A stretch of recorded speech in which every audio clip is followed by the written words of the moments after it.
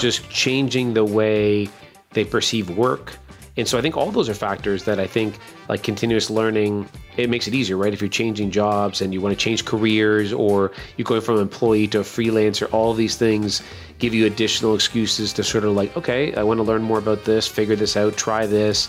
And I think the mentality of that is getting easier to do that. Now, I don't know that the first people, the Great Resignation, my guess is, based on what I've read, is probably not necessarily a ton of those folks that are more senior, because the more you've done something, the less likely you are to sort of just pull the Band-Aid and change.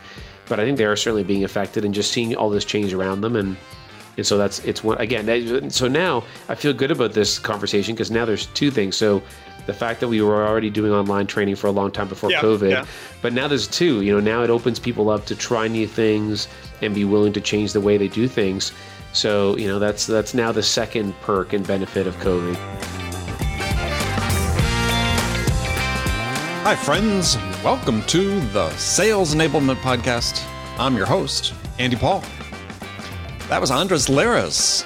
Andres is the CEO at Shapiro Negotiation Institute and the author of a book titled Persuade, the 4-Step Process to Influence People and Decisions. And in this conversation from the archives of the Sales Enablement Podcast, we're talking about persuasion and influence. In particular, we dig into the topic of what the differences are between persuasion and influence, and why this is important to how you sell.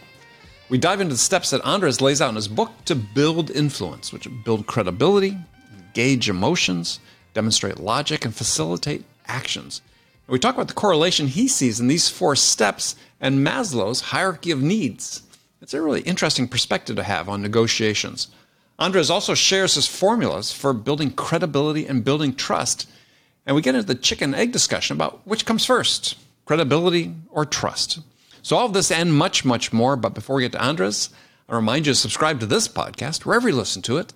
And if you subscribe, we'd certainly appreciate if you left us a review, gave us your feedback about how we're doing. So thank you. All right, let's jump into it. Andres, welcome to the show. Thank you very much for having me, Andy. It's a pleasure to have you. So you're joining us from where? Well, currently actually in Toronto, but home base is Baltimore. Yeah. Baltimore. Okay. So I guess the border just opened up, didn't it? Well, you know what? So I'm a Canadian, so the border has technically always been open. Not easy to cross, but has always been open. Okay, got it. Well, tell us a little bit about you and the work that you do.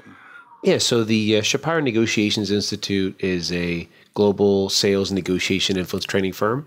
So I've been around for 26 years now, and 26 years of classroom training and about 12-ish years of doing online. Mm-hmm. So I guess if there was a bright spot to COVID, which I'm not sure there is one, so if we're really trying to think glasses half full here, it was the fact that we've been training online for a good chunk of time, and actually probably trying to convince in some cases some of our clients that they should do their training online because maybe they were it was globally spread out or whatever reason, and they didn't really listen. And now we're getting, over the last 2 years, a lot of the, why didn't you tell me to do this? And as much as I want to scream back, we have been telling you to do this for a decade.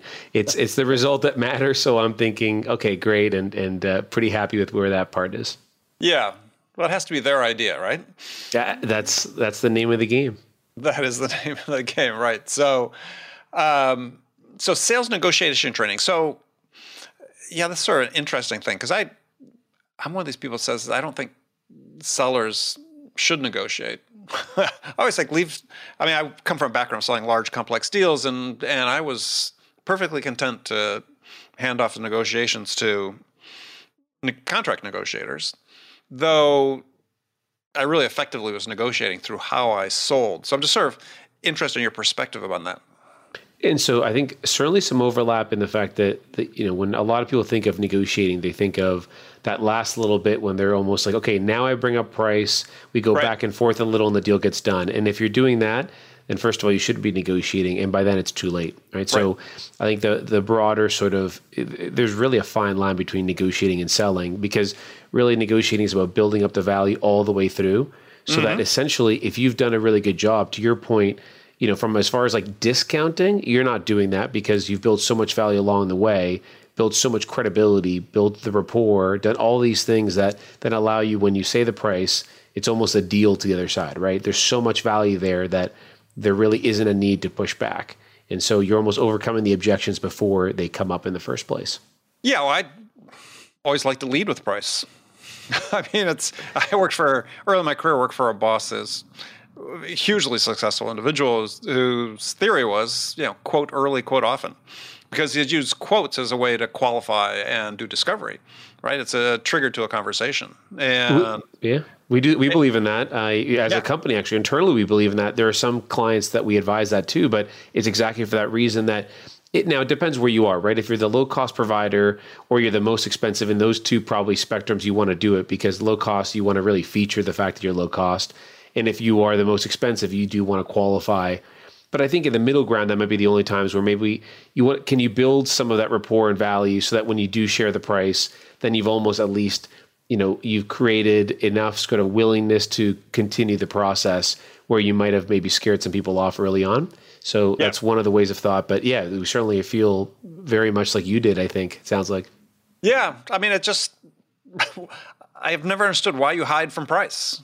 I mean, it's first of all, in my mind, and just logically, is you can't talk about, values relative to, there's always going to be relative to the price, right? In one dimension, another. And so you really can't have a value conversation without price being talked about. Well, and I think why that happens, I think from our experience, most of it is because salespeople are uncomfortable bringing it up. That's a big part of it, right? But I would say, there's a difference between not bringing up price because you strategically think in a situation it's better to hold off or do it at a different time. But I'd say generally price is not brought up because there's an uncomfort to do so, and you sort of feel like that might screech it to a halt.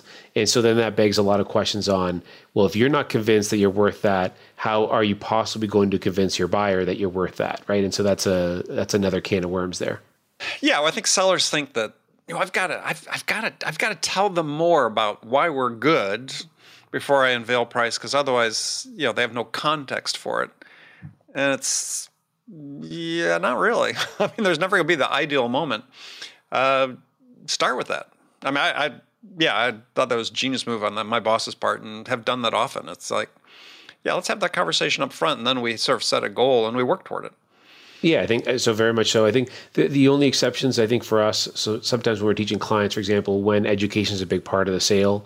So there are times where it's almost like you're still doing price early on in the pitch portion, but almost before you even get to that, you're really educating because, for example, in our case, right, if a client has never done any soft skills training externally ever in their life, then, they just have no sense of what that's all about. And so before we get to price, we might sort of do some educating around, okay, how does this work? And how long might it be? And what can you expect your people to do as a result? And so then once you've done that, then you can sort of get the price because they're not even, forget even price. They just don't even know, what it is almost. But, and like I said, to me, it's really about, but that's because we've strategically felt like bringing up the price too early just doesn't make sense. And not that it's just a habit or even worse, just an avoidance that, hey, this is uncomfortable. And so I'm just not going to do it. That's definitely not best practice. But I also think that increasingly, given sort of the way that B2C behaviors are migrating into B2B selling, that people expect to see price, right? Good point. Transparency. I expect to see it on a website and know before I even call you. Yeah. Yeah, and if you make me click a button to talk to a salesperson to get a price, I'm going to be pissed off. Yeah. I mean, that's not a good first impression you want to make. So I think this idea of transparency is there's more expectation around it. And so I think you sort of diffuse it as an issue because, if you're trying to justify a price in advance of revealing the price, I think that's a much more difficult task than justifying the price after you've set the target of what the price is. And actually, one word that you said that I think really got me is the justifying, because I do think that if you say it up front, there's no justification. It is what it is. And so rather than if you are building up to say it, the other side feels that build up. And so it feels like you're proactively justifying it, but there's nothing to justify, right? You bring enough value to the table that the price is the price and you're still going to get tremendous value as a result. And so I think even that mentality of when folks are justifying it, whether before or after, can be dangerous. Yeah. Yeah. And another point too about negotiation we had touched on before is the way I have worked large deals is is, you sort of build it like a puzzle, right? Or what's the tower game? Jenga? Jenga? When you pull them out, or when you build it up? When you pull the block out. Jenga, yeah. And to me, that's sort of your goal, right? Is that when you get to the end of the process with your buyer, before it then transitions over to legal or procurement, whoever's going to do sort of the detailed T's and C's, you've wrapped up all the points, the major business points, the ones that are going to, have the biggest impact on you from a profitability standpoint and so on, as part of this puzzle, because you're going through a series of trade-offs with the buyer throughout the process of selling. And the end result is, well, if procurement says, well, we're just going to pull this block out here, it's like, oh, well, if you do that, it's going to change this dimension. Deliverables will change, time frame will change. This is what your people have already agreed to. So you've got this package that you deliver that is almost impermeable, the key business points, by procurement or by legal, because if they pull one out, it all falls down. Yeah, absolutely, in alignment there. And I think, and the pulling out, I think, also is where I think you can almost like get a second chance to demonstrate the value. One of the things we talk about is the best way to really figure out if someone cares about something is to take it away, right? So, oh, Andy, okay, you want to take that away? Okay, let's, So if you do that, then we're going to have to remove this. Oh, no, don't do that. Oh, okay, all right. That's what I thought. I thought that was important to you, but now we know for sure it is. Right, but what I have always tried to do is that conversation is not between me and procurement. It's between my champion, my sponsors, and their procurement, because the procurement will go to them and say, we're going to pull this out. And they'll go, no, we can't do that. If you do that, we're not going to be able to get on time, or whatever the dimension is that's affected by it. Yeah, absolutely. It's you have a lot more leverage, and it's going to go a lot smoother if the internal champion is leading it or at least involved. I think, and especially, the bigger the purchase, the more complex. Because I think also times, procurement, so we do quite a bit of negotiation training on the procurement side also. Sure.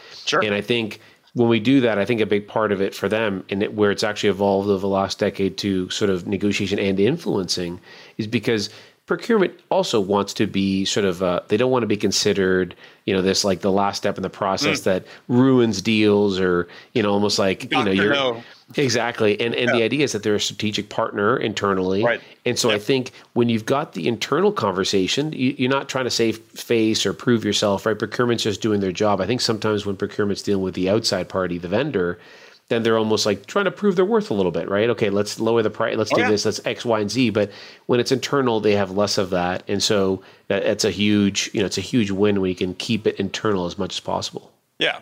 No, I just think it's something I try to teach people. It's just, let them have that discussion, because you've got somebody that's already bought into this vision, and they see how the pieces fit together. And they're a much more powerful advocate for not making changes than you are, because they're all on the same team. For sure. Yeah.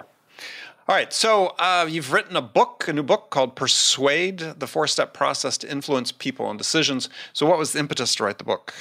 Well, one thing is for sure that I could not have picked a better time, because the writing occurred accidentally over COVID. Oh, there you go. So that worked out pretty well. If you're going to bunker down and do something, write a book is up there. I did the same, by the way, but yeah. So, and that was not on purpose. I wish I could say, strategic, but it was already I had been starting right as COVID came about. But so the impetus was, so we have a negotiation book, which is really sort of the basis for our negotiation training. It's been updated a few times, and influencing has been something we've been training for 10, 12 years.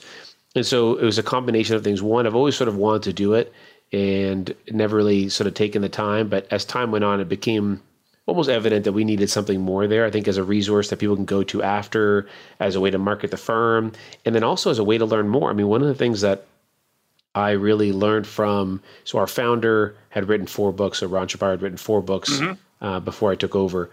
And one of the things that I learned from him, the last couple I was around for, was that, you learn a great deal. I know writing a book is a lot about sharing what you have been studying, learning, either from mistakes or whatever it may be, but you actually learn a great deal. And that's one of the things that I wanted to do is, okay, I wanted to sort of take it to the next step. And so that was the best part of it, actually. I feel like, and in the most interesting ways. I think what I expected to deep dive into, maybe there wasn't as much there as I thought, but other areas I hadn't thought about, there was a lot more. And so, like body language, for example, we've always sort of included a little bit, and we ended up just going into this huge deep dive on body language. And I think that was a year of studying body language, which was well worth it. And, and I wouldn't have done otherwise. And, things like that I think made the process really, really interesting and worthwhile. And then July 7th, the fruits of all that labor, came to it came to a physical thing that we can now point to, for better or for worse. Yeah. Well, I mean, it's so interesting you talk about body language, because, I mean, there's certainly, hey, that's something that's written about extensively in the wake of the pandemic and everything going to video calls from in person. And one of the things that's written about is it's much more difficult to sort of be attuned to someone else's body language over a video call versus being in person. I was wondering, how you deal with that. As a human, you're dealing with another person. Body language is important, but you see people typically from the shoulders up. Yeah, it's certainly not the full picture that you would get, and you miss, walking down the hall. Andy and Andres go down the hall before we meet, and we chat, impromptu, and we might, present me to a colleague. All of these things that happen. Grab lunch later, the informalities, and seeing all the stuff in the back of an office, in the walls or whatever. So there's a lot there, and I think one of the reasons that ended up growing so much in the book was because of the timing. So what was going to be just, a chapter on body language ended up expanding. And then it went into the impact that COVID was having, because as we were writing it, COVID was becoming more and more, clearly changing the course of business, short-term and long-term. We really went into things like media richness and truly understanding, okay, so, what do you miss out on? So Albert Moravian has this famous quote that many have heard of, where only 7% of what you communicate is what you say. So the words, and the other 93% is everything else, the tone, body language. And so trying to figure that, okay, so what is lost when you're not in person, and what can you still get from video? And then what do you lose on when you're just on a phone call? And so all of that was really interesting. And I think it's super timely, really, because I think there's got to be an in-between somewhere. Like, if we just do video calls for everything, then we're zoomed out, and there's been, lots of research around that, how we're tired. But at the same time, if we just totally avoid it, we don't see anyone in person or even do video, then we're missing a richness. We're missing a tool to develop relationships. And one of the things that I love, for example, right now, you and I are recording a podcast. It's only on audio only, but we're on video, and it changes the feel of this, at least for you and I, and hopefully that makes it a better product for the listener. So I think it's a perfect example of something that's subtle, but clearly makes a difference, in my opinion. Yeah, well, the thing that's interesting, too, is I think that the research is just really beginning into the impact of video and what's lost and what's gained for doing it. I mean, I was a week ago, I went through and I forgot what triggered me to do it, but I was doing research, spent a couple hours online doing research about, what's a more effective communication tool? Is it video, or is it just audio? Is it just the phone? Because there was a study I'd read, I think in Fortune magazine, right at the beginning of the pandemic, when Zoom was already still, pretty popular, but not ubiquitous like it has become. And initial research saying, gosh, you miss so much with video in terms of tonality and just nuance that's missed, whether it's because you're distracted looking at your own picture, or just the quality of the video and so on, that they're saying, hey, this is not the end all be all. Phone is still really important. And there's still more studies sort of coming out. I'm curious to see, what we're going to come out at the end, because certainly you gain some things with video, but we're also finding out that you're losing some things. You actually don't listen as carefully and as closely as you would just being on a phone. I think there's so much there, because it's the same as like a tool, right? So, one kind of screwdriver doesn't work for every screw. And I think ultimately it's where we're going to end up, that video is going to have its use and audio will have its use, depending on the person, depending on what the subject matter is of the conversation. But and because there really are so many plus minuses, and I think the other factor will be technology will improve. So even over the course of the last 18 months, so Zoom had its security concerns as one of the big knocks, but the other was the quality of the video. There's certainly some other ones that have better quality. Right. So as the quality of the video gets better, as the quality of the audio gets better. But it's interesting, right? If you think about, like, just as a common example, so when we do training and you look at in the classroom, what are the chances that over the course of a 2-day negotiation training, someone would open up their laptop and just start working for 3 hours of an 8-hour day. And the chances were, over the course of 26 years, when I asked my facilitators, they said it's never happened. Right. Someone had to step out for a call, of course, but so that's basically never happened. Now, what's the likelihood that someone just tries to plug away at work for an entire 90-minute session we might run? And early on in the pandemic, it was actually quite high. Yeah. And what's interesting is we actually tell our clients it's our job to keep them interested. So it's like, yes, we do want support. Yes, we do want you to set the tone that, hey, this will be engaging, interactive. You're going to do simulations and role play, so you're not going to be able to punch at work.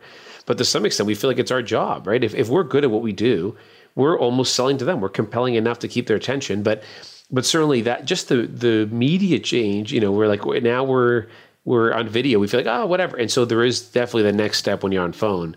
In the old days, you could hear the keyboard going and, someone's whatever. And so it is interesting. There's so much there, I think, and so much to study. And it's just not going to be a straightforward answer. Yeah. I mean, it's not like you're not distracted when you're on the phone. I mean, when I'm on the phone with my wife, she can tell within a heartbeat when I'm looking at my computer. So she's, perhaps more finely attuned to those things. Just the slightest pause in my response, and I'm caught out. Which, oftentimes she's right. So, yeah, I mean, I hope there will be a renaissance of the phone because I tell people I did my first video sales call in 1989. So. Yeah, I've been doing it for a long time. Part of this because I was in the satellite business and we use satellite communications for it. But I do think people listen better on the phone. They hear better on the phone. Listen better. And I think people have to be more sensitive to your point earlier about being more multi-channel in the way they communicate. I mean, right now we talk about omni-channel, but the phone sort of seems to get overlooked. And I think there's a real place for it. All right, so I want to talk about your book because it triggered a lot of. It's an area that I've been thinking a lot about the last several years, and the way you sort of set up in the title, and I'm really interested in your perspective on this. This is not meant to be a critique, but it's we tend to use persuasion and influence sort of interchangeably, and to me they're not really the same. And so I'm sort of curious in your perspective on that. Not the same. I think there's a ton of overlap, and it's interesting. I think even the answer to this as over time has changed. So we were founded as a negotiation training company, and then we started doing sales training and influence training, and then over time, even that we started to think, okay, well, where does selling and negotiating start and end? Where does influencing and negotiation start and end? And then the same with persuasion. So I think. Now, after having written the book and sort of really thought a lot about that, I would agree. I think they're not, perfectly synonymous, but I think there's quite a bit of overlap. I mean, I think it's almost like in a Venn diagram. There's some pieces where there's a big chunk where the two overlap, but you're essentially often exerting influence on others and influencing others versus I think the persuasion is a little bit different. But interestingly enough, from a dictionary kind of definition standpoint, which is where we started in all this, sure, yeah, they're even more closely aligned than I think I would have expected. Well, actually, that's where I saw the differences, and because I'm writing about this in the differences between persuasion and influence from a strictly sales perspective. In my new book that comes out next year is the way that we train sellers with persuasion. It's an instrument of coercion, right? And even the dictionary definition. Talks about to prevail on someone to do something. Well, to prevail is, you gain ascendancy through strength, which to me is by definition sort of coercive. And I think that this is what sellers that don't understand the nature of influence sort of default to this pushy persuasion. And it's interesting. Have you read Jonah Berger's book called The Catalyst? I have not. Yeah, I think you'd enjoy it. And so he's a professor at Wharton. He was on my program last year, and we talked about this. And he describes in the book research that shows that basically there's this universal resistance to being pushed or being persuaded. He calls it persuasion reactance. And the idea, he says, is that when people get pushed, they push back. But everybody has this sort of, he called it an anti-persuasion radar that goes off that when they sense someone's trying to persuade them. And I guess to me, that's like sets up persuasion as being very different than influence. But anyway, just interesting. Yeah, no, I mean, first of all, that's another book to read, and definitely want to give that a go. Yeah. Yeah. So I think, we see influence as, the key phrase I think that we saw in a lot of definitions was like having the capacity to affect. So yes, decisions, character, whatever. And then persuade as causing something, almost causing an effect. And so I think when we sort of bridge the two, for us, it was in either case, you're almost like compelling it. And so I also think persuasion, and it's one of the things that a friend and I really, when we were figuring out what we were going to call the book, I asked a friend of mine who's a PhD economist, I wanted his take, and he's just very thoughtful about this. And I said, what do you think? And so we were working through a lot of the definitions, and I feel like persuasion also has even the word used, so coercion and a negative connotation. And that was a big part of just really thinking through whether that was the right word or not. But, if I had to say, if you persuade someone, in short, the word I would use is you're convincing someone. And I think convincing to some extent feels like they do have a say. It's so versus you are, coercing feels less like they have a say. And so one of the things that you said, no one likes to be influenced or persuaded, kind of that feel. And that's a big piece of like well, actually, not influenced, persuaded, I think. Persuaded, yeah. is what you said, exactly. Yes. You said one of the two. And for sale, I think it's the same with selling, right? If you feel like you're being sold to, that never feels good. You almost like, because you want to feel in control, where the seller is an asset, is a resource, rather than necessarily taking you down a path and you're just sort of following. I feel like there's some sense of that. We laugh like in a retail store. So right. One of our facilitators tells a story that you come into a retail store, and you want to, the reason you went in the first place is to buy something. And so you're looking for a pair of pants or shirt, whatever it is. But you think of our natural instinct, like, may I help you? No, I'm just looking. Right. That's the natural instinct, when in fact you are in that retail store because you do want to buy something. Yeah, otherwise you buy it online. Exactly. You think of that logic. It's like, so wait, you've come in. It's like, no, if I told you what I was looking for, then you'd help me find it. And if you help me find it, then I'd get in and out and be able to achieve my objective faster. But no, I'd rather sort of protect myself and say, I'm just looking.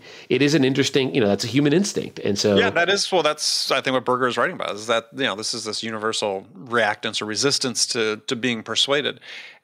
Yeah. My issue, and the reason I've written about in my book, is because I think in the hands of the way most sellers are trained is they think this is their job, to go out and convince someone to buy their product, versus, hey, I'm trying to help them achieve a certain outcome that's not necessarily defined at the beginning, right? In the hands, persuasion in the hand of most sellers is, well, there's a predefined outcome here, which is you're going to buy my product, as opposed to, I know you've got choices to make about understanding what your product is and the choices and alternatives you have for solving this problem. And I see my job as influencing the choices and trade-offs you make, which result in you making a decision ultimately to purchase our product. Mm-hmm. And I think this is this dichotomy of the mindsets that really exist in the minds of most sellers, and exist in the form of most sales training that's out there. This is, if you ask sellers what their job is, well, my job is to go persuade somebody to buy my product. And it's like, well, no, that's not your job. To me, that's not your job. To me, your job as a seller is to listen, to understand what's the most important thing to the buyer, and then help them get that. That's your job. I think that goes back to something you said earlier around the B2C kind of mentality moving its way to B2B. And I think the folks that do, the one version of what you just said, I think over time will just not perform as well, because you don't even, I don't even need to get that information from Andy. I can just get it from the website. And so you're not going to be able to persuade me to buy whatever it is of your product or services, because I've already educated myself enough before I even talk to you. And so I do think there's going to be, just a weeding out of that mentality to some extent. It'll take time, but, and I think then you get into the more thoughtful sales, which is really about thought leadership and being a resource, because the reality is, if you're going to be in the game long enough, you understand that the biggest, there are, I mean, we know some really successful salespeople we've trained or worked with or partnered with where they have said, you know what, Andy, I think in this situation, I'm really not the best fit for you. And if you think of the way you can get the most credibility with someone, I can't think of a better way to authentically, genuinely say, look, in this situation, this is not a right fit. I actually recommend you do A, B, and C. That's, with a different group. I mean, that person, if that works out, and especially if you've made the right recommendation, I mean, there's just no better way to build credibility. And we've actually done that a few times before, and it's unbelievable. We actually continue to get referrals from a bunch of those clients that become clients later. We actually get referrals from a couple of people who we've actually never worked with, but we've made recommendations outside of it that have worked well. And it's a funny thing to think that someone's actually acted as a referral, as a recommendation, even, and been a referral when they actually haven't bought our service technically. Well, yeah, but I mean, the thing is, you became a source of influence to them because you built this level of trust through your transparency, and transparency is, is very critical for building trust. But it's again back to sort of this persuasion ethic that exists. I like to call persuasion sort of a hammer in the hands of most sellers. That's sort of the opposite approach, right? And it's very effective. I mean, this is, unfortunately, we sort of go through this cycle like every month. And sellers may start the conversation with the buyers, hey, I'm here to help. But then get to the end of the month and the last 2 days of the month, and suddenly the discounts start coming in, and I'm not really here to help. I'm here to get an order. I feel like I see it more and more and more, but there's a lot, especially when you get sales training. So I feel like right after sales training, this is at its peak. If you were to sort of chart it, that there's this tendency to sell through the sales process. Like, okay, first I vetted Andy, and now I'm going to do the next step in the process, and just not enough kind of awareness around the buying process. To some extent, the sales process is really meaningless, right? I mean, the sales process is to guide you and give you tools and skills, but really it's the buying process you should be selling to, right? It's where is Andy now? And, what does he need? And, and it's just interesting that we certainly chart that right after. Okay, so I was supposed to, now the next step is negotiating. Well, it's not like, you don't do this, this, this, and this, and this. And I've heard actually on this show many times before, you talk about sort of the good and the bad of sales automation. Well, I mean, sales automation has a lot of good, but that personal relationship piece of it, where you adjust your solution, you do a deep discovery, all these factors, you can't automate that. And so that's what's left. That's the piece that then becomes the most valuable in the sales sort of process. Yeah. Well, and also I think absolutely. I mean, a lot of great perspective in there. And I would add to that is something going back to what you talked about when people going into the retail stores, is that I believe that when buyers talk to you and are open up to talk to you, it's because they need to, not because they want to. And if your perspective is, oh, they talk to me, so let me like persuade them to buy my product. It's like, no. They've already looked at your website, right? That's been persuaded enough. They've got deeper questions, deeper concerns, deeper things they need to understand that they don't currently understand. And when we have this, to the point you talked about, so the seller gets turned loose and they're following this, linear stage-based process that's been unchanged virtually for 100 plus years. Instead of selling, as you said, to the buyer's journey. And this I just still drives me nuts. It's like, why is there two processes? Or why are there two processes? There should be just one process. It's a buy-sell process. And if you're a seller and your manager's trying to say, well, where does the buyer stand? They always define it by your sales process versus where the buyer is in their process. And the empathy piece, I think, is what lacks. So, I mean, we write that in the book, and it could not be more important. And I would definitely, I put empathy as one of the most important skills. As time goes on, it continues to become more and more important in, in management positions and sales positions and all of these. And I think that's a perfect other example, right? So if we're selling to the sales process, we're thinking about us. If we are working with the buyer to work through the buying process, that's a completely different perspective. And so then it's nothing to do, like the fact that your month's end is really that means nothing to the buyer. And so the concept that would change the way you behave, if you think about it in that perspective, is crazy, right? Like, you're selling to the buyer. So I don't care that Andy's got, to close a couple deals before the end of October or the end of the year, or the end of the quarter. And so, yeah, I think empathy for us is something that really has over time become so much more important, and is a critical skill for any business developer, for sure. Yeah, to be other-centric, absolutely. And I see this, and I said, sort of just drives me nuts, and write about this in my new book is okay. Well, I mean, Gartner did a great job. 2018, 2019 came out with their buyer enablement study. They've got this famous diagram that charts out, based on their research with thousands of enterprises, what the buyer journey looks like. And it's not this linear process. It's they call it the spaghetti diagram, because it's hugely complex flow chart that starts and stops and starts over again and so on.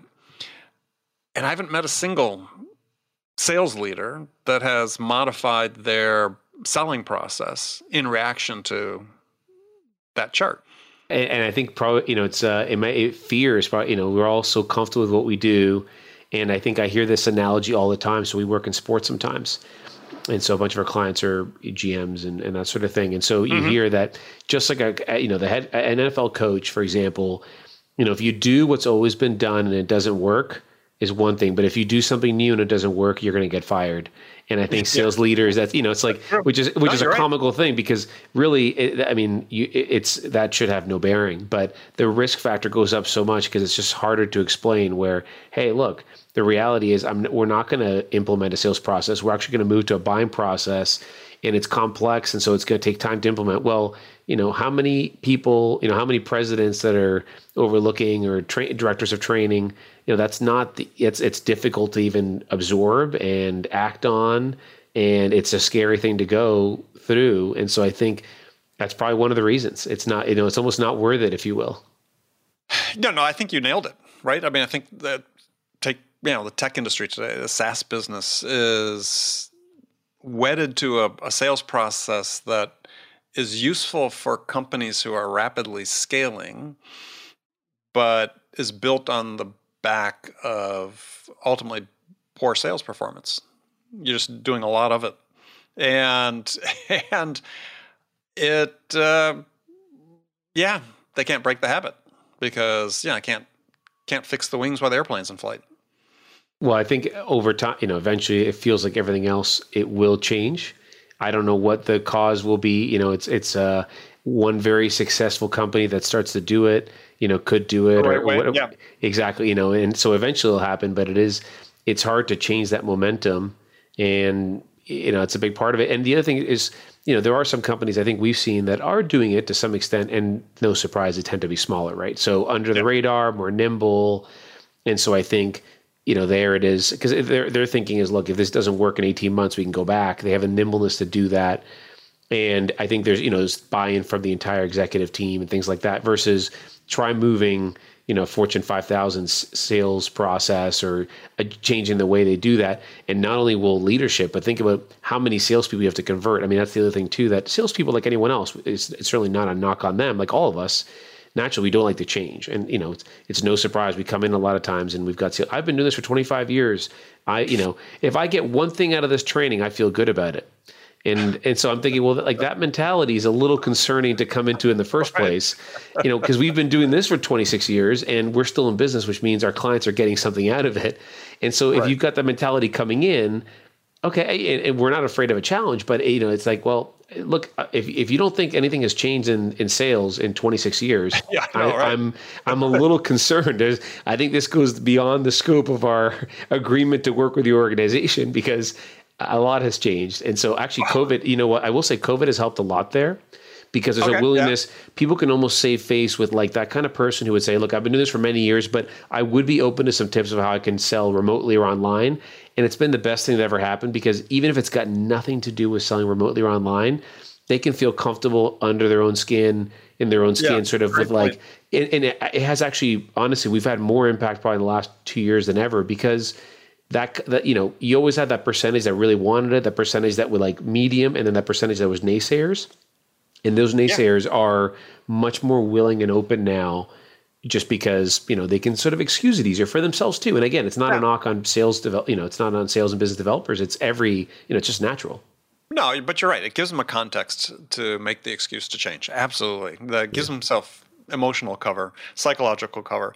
It's a great point. I hadn't really thought about that because I was just laughing what you're talking about because, I mean, anybody who's done any sort of training or speaking, we all know, the older guy sitting in the front row with his arms crossed the whole time and thinking, you can just tell them the expression on their face is, they're just saying, I don't need this. I don't need this. I don't need this.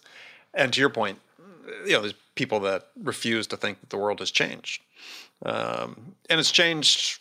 I try to think of the number of, without dating myself unnecessarily, the number of substantial changes in the sales world just in the course of my career. Overnight delivery got started the year before I started selling, right? And that was a huge shift, right? Suddenly we could get documents to customers really quickly across the country. That had huge impact on the pace of selling. And then, you go to, voicemail.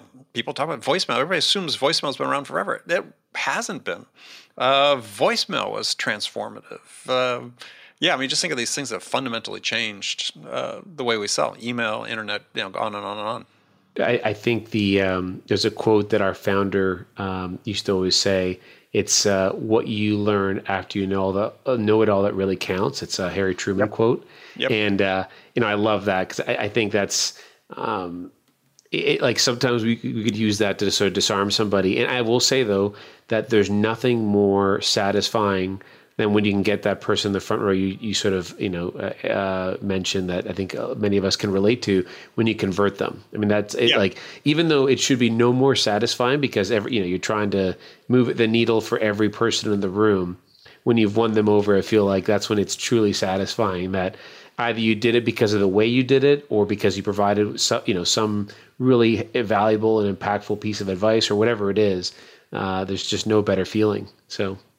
Well, but I think you really bring up such a great point I hadn't really thought enough about is yes, we know everything's changing as a result of and has changed as a result of the pandemic. We know things will be different on the backside of it. It's different already. More hybrid work. Even that, I'm sure, will continue to evolve, become more established in the workplace. But I hadn't really thought about it as like, this is an event that gives people the psychological cover to admit that they could learn something new and start a new chapter in their own career. And I think it goes hand in hand also with, there's a lot of talk of the Great Resignation and people just changing the way they perceive work. And so I think all those are factors that I think like continuous learning, it makes it easier, right? If you're changing jobs and you want to change careers or you're going from an employee to a freelancer, all of these things give you additional excuses to sort of like, okay, I want to learn more about this, figure this out, try this. And I think the mentality of that is getting easier to do that. Now, I don't know that the first people, the Great Resignation, my guess is based on what I've read, is probably not necessarily a ton of those folks that are more senior because, the more you've done something, the less likely you are to sort of just pull the Band-Aid and change. But I think they are certainly being affected and just seeing all this change around them. And so it's one, again, so now I feel good about this conversation because now there's two things. So the fact that we were already doing online training for a long time before COVID, but now there's two, now it opens people up to try new things and be willing to change the way they do things. So, that's now the second perk and benefit of COVID. So I guess, I agree. And this sort I'm with my new book, so I'm sort of counting on as well is I believe there's a set of sort of the stereotypical sales behaviors that are still sort of the dominant behaviors that a majority of sellers use that we know are unproductive, that have no value for the buyer and have no value for the seller, is that perhaps this is, a moment in time to say, let's just stop those, right? Let's just stop. They don't help and they're hurting.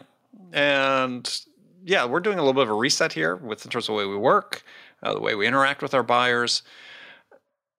let's start on a new foot, right? Let's focus on, how we influence choices and trade-offs that people make, and be of help to them to achieve the things that are most important to them, and be, other-centered as opposed to self-centered.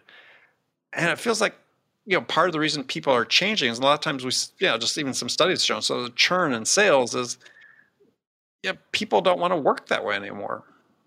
They want this internal coherence and consistency is important to them. Is they don't want to act one way as when they're in sales and another way when they're a human being. And hopefully those two will converge then. I think if acting the way that you're talking about and that becoming the way you do business will mean it's more satisfying. And like you said, it's almost like you don't turn it on and off. You don't turn on your professional sales hat and then kind of go back home and, take that off.